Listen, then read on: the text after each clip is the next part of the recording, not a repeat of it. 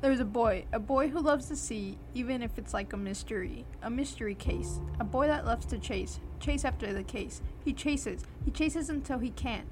He chases more than just cases, he chases people.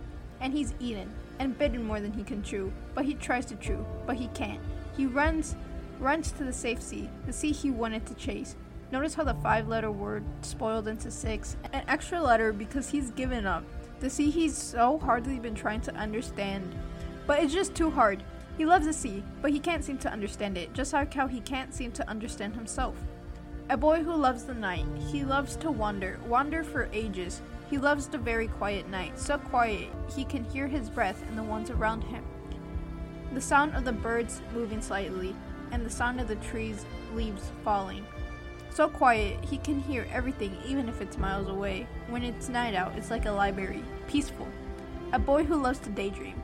Daydream that he's a bird that can fly high but never reaching the stars. And I flap my big wings and I fly my hopes and dreams away. Notice how I said I am the boy. I'm the boy who loves the sea, the boy that loves to chase, the boy that loves the night, and the boy who daydreams. That is me.